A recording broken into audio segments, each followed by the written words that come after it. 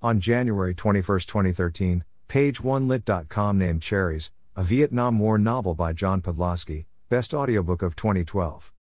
This is a proud moment for John Podlosky, recipient of the Books and Authors Award for Literary Excellence.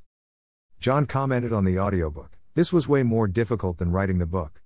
I bought the equipment and tried to record the story myself, but fell flat and learned early on that I was not an actor.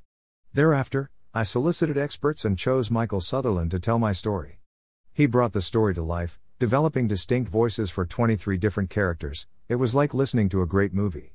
Barbara Battistelli, copy editor of the novel, monitored tone, pace and voice deflections for consistency throughout and also compared Michael's readings with the actual book text, ensuring unabridged authenticity. The success of this audiobook would not have come without them.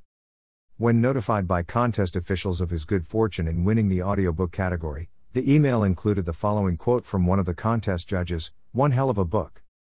Cherries is a story about a young, naive, teenage soldier who was sent to Vietnam, with others his age, to fight in an unpopular war.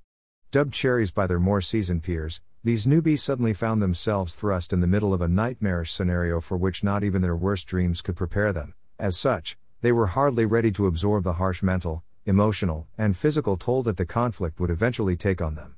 Literally forced to become men overnight, the Cherries had to learn quickly to make life or death decisions, the consequences of which not only impacted their own lives, but also those of their fellow soldiers. This is a story about their rite of passage. Thank you for taking the time to read this. Should you have a question or comment about this article, then scroll down to the comment section below to leave your response. If you want to learn more about the Vietnam War and its warriors, then subscribe to this blog and get notified by email or your feed reader every time a new story, picture, video or changes occur on this website. The button is located at the top right of this page. I've also created a poll to help identify my website audience. Before leaving, can you please click here and choose the one item best describing you? Thank you in advance.